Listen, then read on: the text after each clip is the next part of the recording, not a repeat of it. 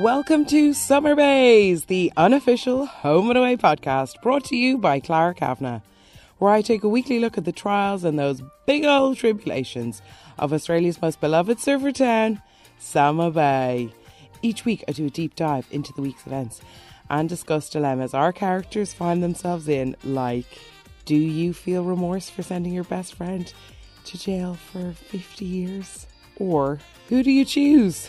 Your ex-girlfriend or your current girlfriend? Get ready to feel closer each day to home and away. And just a quick note before we start, this is a no spoiler podcast. I don't look ahead at what's going to happen next on Home and Away. I don't go through any online spoilers. I don't even watch what's coming up tomorrow on Home and Away. I highly recommend you do the same. It's a total game changer. Do it with any TV show you watch. I can't tell you how much better it makes the TV show. Rightio, so Willow has returned. Like, didn't they really need her? I don't know how much longer Dean and Bella could have coped without her. While I really didn't expect her to be coming back, I'm so happy she is. And I just think that whole little family foursome down to two just didn't really work. And there were so many moments when in the last few weeks when Dean has tried to comfort Bella or give her far too many home truths than is necessary. And that's where you just really missed Willow to, soften those blows. Willow is so ingrained and invested into that Mangrove River gang's setup that she wouldn't have let stuff like that fly. So very welcomed return. Really happy that she's back and on quite a path of redemption. So at least with Colby committing that second murder, something good came out of it, and I guess it gave Willow a reason to come back in. And I was really expecting Bella to have this kind of bucking bronco reaction, and my oh my did she give it to us. It was really quite the reaction. Visceral anger and every single feeling you would expect Bella to have, she kind of vomits out onto Willow, which everyone I suppose was expecting. But because I kind of thought Dean would be a bit more on Bella's side, he softened much quicker. So when Dean said, all right, well, let's hear her out, Willow's like, yeah, cool, okay, I didn't do it lightly, do you have any questions?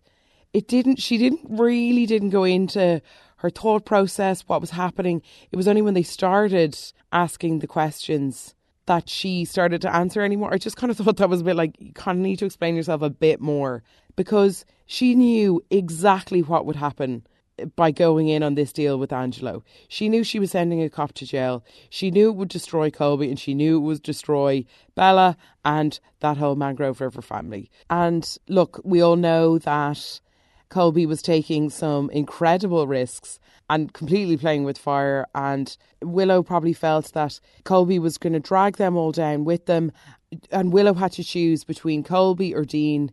Dean had lost so much already. Colby was kind of on some freight train headed for trouble, so Willow had to make a choice to get this to end. But I don't know if Willow feels any remorse for what she did. Like, obviously it took a lot of guts to do what she did, to volunteer this information to Angelo. Angelo didn't even offer her the deal. But at no point during any of Bella's anger rants, where she's being called a traitor, being told that she abandoned everyone, like, she didn't say, I wish I didn't do it. She didn't say, I regret anything. Willow has really stood by the call that she made. I just kind of thought when the sentence got doubled and now we know that Colby is going to die in jail, Willow seems to be more heartbroken over the fact that Bella and Dean won't talk to her, as opposed to the fact that she's given her friend a death sentence. Now, obviously, Colby did what Colby did, and Colby did play those choices, but she doesn't seem to have any, oh my God, I feel really bad for what I did to Colby. Like, I wonder, will she go visit Colby? Maybe not, actually, if he's in solitary. But that would be, I'd love to see that scene.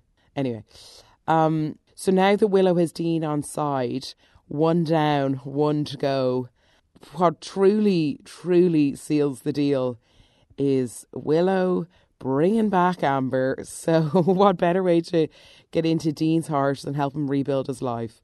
So there seems to be some kind of olive branch extended.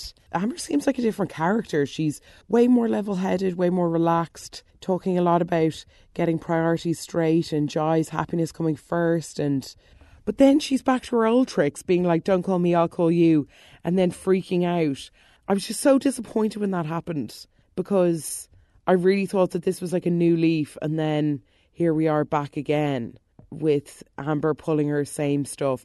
Like, just text him. I don't understand why then she gets the hump with him when he's calling her all the time. It's just like, it just felt a little bit deja vu, and they've been gone for a long time. So anyway, I think maybe that was just some kind of like welcome home teething problem. And Dean was right to be like, I can't be an absent part-time parent. I'm either in or I'm out. Like, this is ridiculous. Yeah, so Amber seems a bit more open to change and, dare I say, cooperate. But very much underpinning this is, or maybe shadowing this, is Ziggy. So she's kind of getting it in the neck at the moment, which can't say I'm sorry to see. So she's getting the cold shoulder from Bella with comments like, you're too busy to care about my brother. She tries to chit-chat with Dean and ends up having an argument with him on the beach. Then she has a few run-ins with Willow, saying stuff like, oh, some people are loyal and isn't Tane just your rebound? But she absolutely hit back.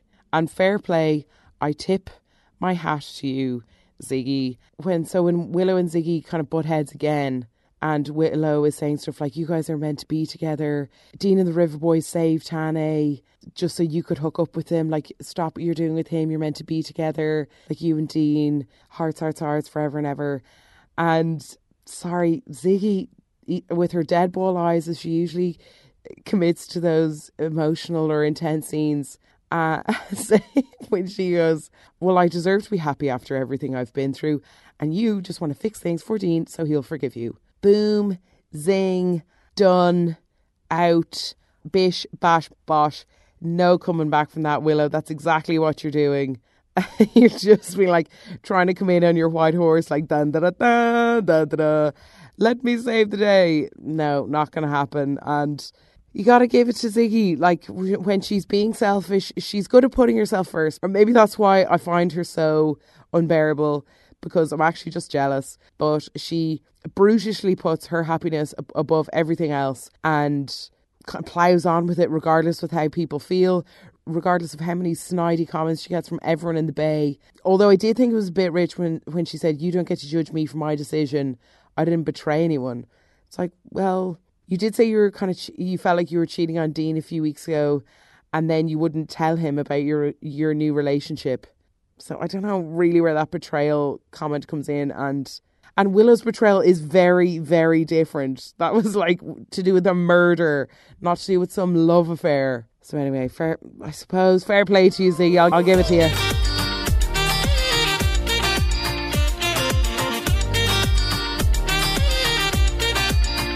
Now, my dearly beloved Stewarts.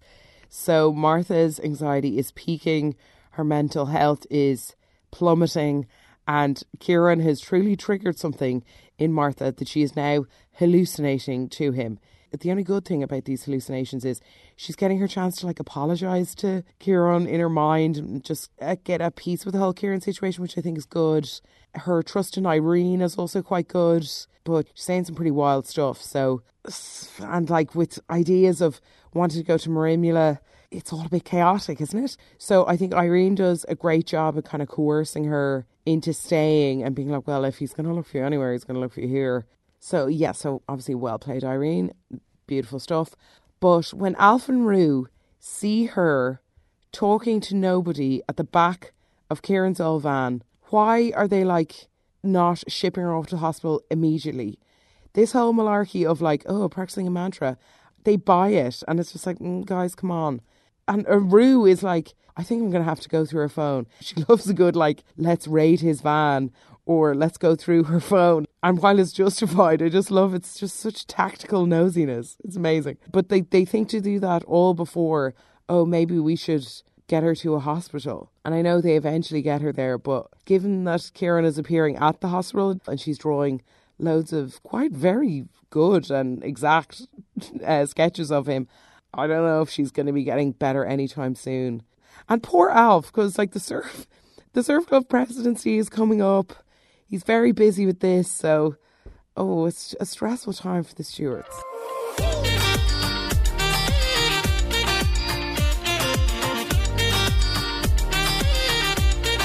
And so now we have Casanova, aka Ari, the worst kind of Casanova.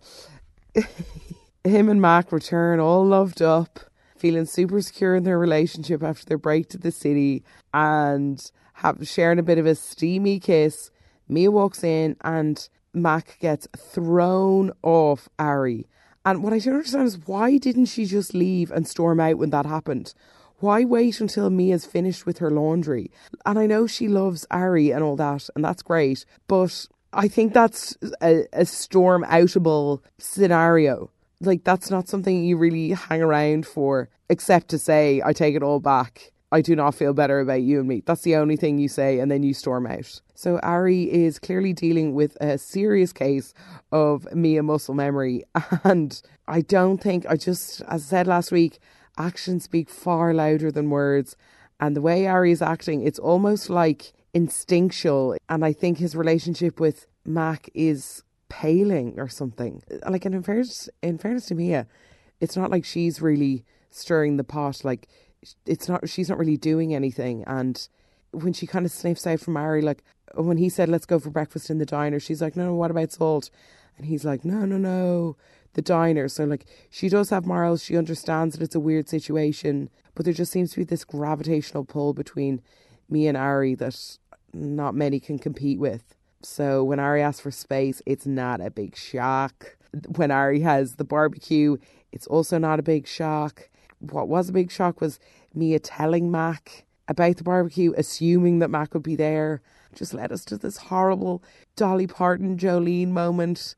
I just felt really bad for Mac, because Mia could take Ari if she wanted to. And like, you'd understand then why she feels like she has to beg for Mia not to go there. And I just kind of feel like, obviously in hindsight, this is great, but I just kind of feel like if Mac feels like she has to beg, he's probably not worth it. I don't know, maybe he's not the one. What I did love, though, about the barbecue, despite Ari's deceitfulness, was the singing. God, is there anything those brothers can't do? It was just so lovely. I really enjoyed that little song. God, so talented. They're great performers, aren't they? They could do a great haka. They'd throw on a great barbecue, or remember the one they did when they first moved into the bay? And then now they're great singers. Wow. And when Max snuck up to the barbecue, it seemed like she was going to call in. She's wearing a blazer, brought her handbag, and when she overhears them, but it seemed like she was going to call in. What would she have said? Because Ari now knows that Mac has found out about the barbecue and never contacted her. So was she going to be like, hey guys, great party, and like pretend everything was normal? I kind of wish that happened, rather than her overhearing the best part of him and Mia's chat and walking away for the worst part, which she kind of needed to hear, about Ari saying his feelings for Mia. So I don't know, it's a complete Jolene. It really is. Please don't take my man, even though you can, is the moral of the story. And I think, as much as I really don't care for Mia, I'm happy she's holding strong on this, saying like, figure it out on your own. And she didn't tell Ari about what Mac had said. Like, she is in an awkward position. Like, it's not really Mia's fault that Ari's like tongue wagging every time she comes near him. So Mia is in this awful position, and I do think she's good at holding strong. And like, she was lured to the barbecue under the guise that Chloe would be there, even though her and Ari do share some weird moments. But like, look, they're exes. So yeah, I think Chloe not being there in a way ruined things for a lot of people. It was like, relax, she's not that great. So Mia's annoyed she's not there, and then Nick is really annoyed she's not there, and then takes it out on Bella and finds out about Bella's plan, blah, blah, blah. But where Chloe actually was getting Maz really drunk. And oh my God, I adore drunk Maz. I wish she was like that more. Just, let her hair down. Stop being so pernickety and particular. Just, relax. Enjoy a few drinks. It's great. And I love how she didn't have lunch and she's just sitting there getting absolutely trolleyed. It's unbelievable. And Chloe and Ryder clearly don't care because they're just so competitive. So it's great. But I love because we've all been there drunkenly calling over to someone's house. They're so not in your vibe. Knock, knock, knock. Marilyn heads to John's and really laughs at him in his campaign. It's so funny. And they're calling him the Surf Club Prime Minister. Amazing. So good. And luckily she's too drunk to notice all of Susie's clothes everywhere. But then I felt so sorry for her when she had the fall. Poor little Maz. I hate that every time you do something. Like anytime Maz lets her hair down, then she's like, ends up falling, has a soft or light concussion. And then like now she probably won't drink for ages. But oh my God, Susie's face. Look, she's so fed up. When she was like, oh, what is all this? When the place was in a mess. And then the photo, she sees the wedding photo.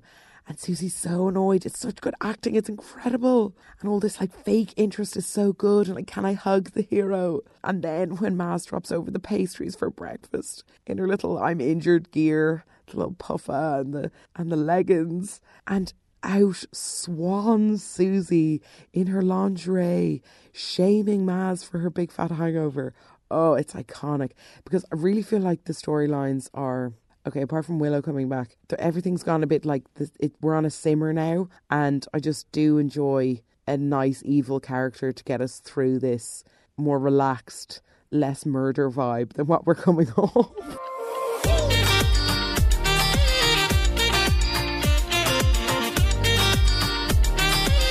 And yeah, speaking of Susie, okay, to quote Irene, suddenly she's everywhere. She's helping Justin and Leah with their house. And there's something in Irene's waters telling her that there's something not right with Susie. So come on, Irene, keep following your gut. Keep following that. Come on, you're onto something there. Keep going. But Leah and Justin are so weird around Tori and Christian. Can we just rewind to last week where they were really shady about the engagement party and had secrets, and Tori thought that Justin's tumour was back, and now they're being just as weird again? Why is it like a Morgan mantra to keep secrets from your other sibling? That seems to be their hobby. That's the way they communicate. They're like, okay, when is the most inconvenient time I can tell someone something? So when I need to tell my sibling something, I just won't tell them until the very last minute or until they find out from somebody else. That is just how they do things. It's their form of communication. I don't know what more can be said. It's absolutely ridiculous. And they don't need this kind of stress because things in the hospital are really heating up. Lewis, like on his first day of his new job, he's very comfortable in it. Like what a bad start to get off on. You know, not going home, undermining all of Christian's decisions. There's such a tension bubbling there. Like he's double checking on Marilyn. Ugh. Undermine. And now Lewis has been holding for another chat with Tori. Like, he doesn't really think... I don't understand why he's like, oh shit, this is a new job, I need to make a good impression. So weird. And what I will end today on is Christian's comment of being like, if that happens again, I'm going to be less than zen. Is that a phrase? Am I missing something? Is that a phrase? I love it. I'm going to be less than zen if my dinner's not ready on time. I'm going to be less than zen if there's traffic this morning. Less than zen.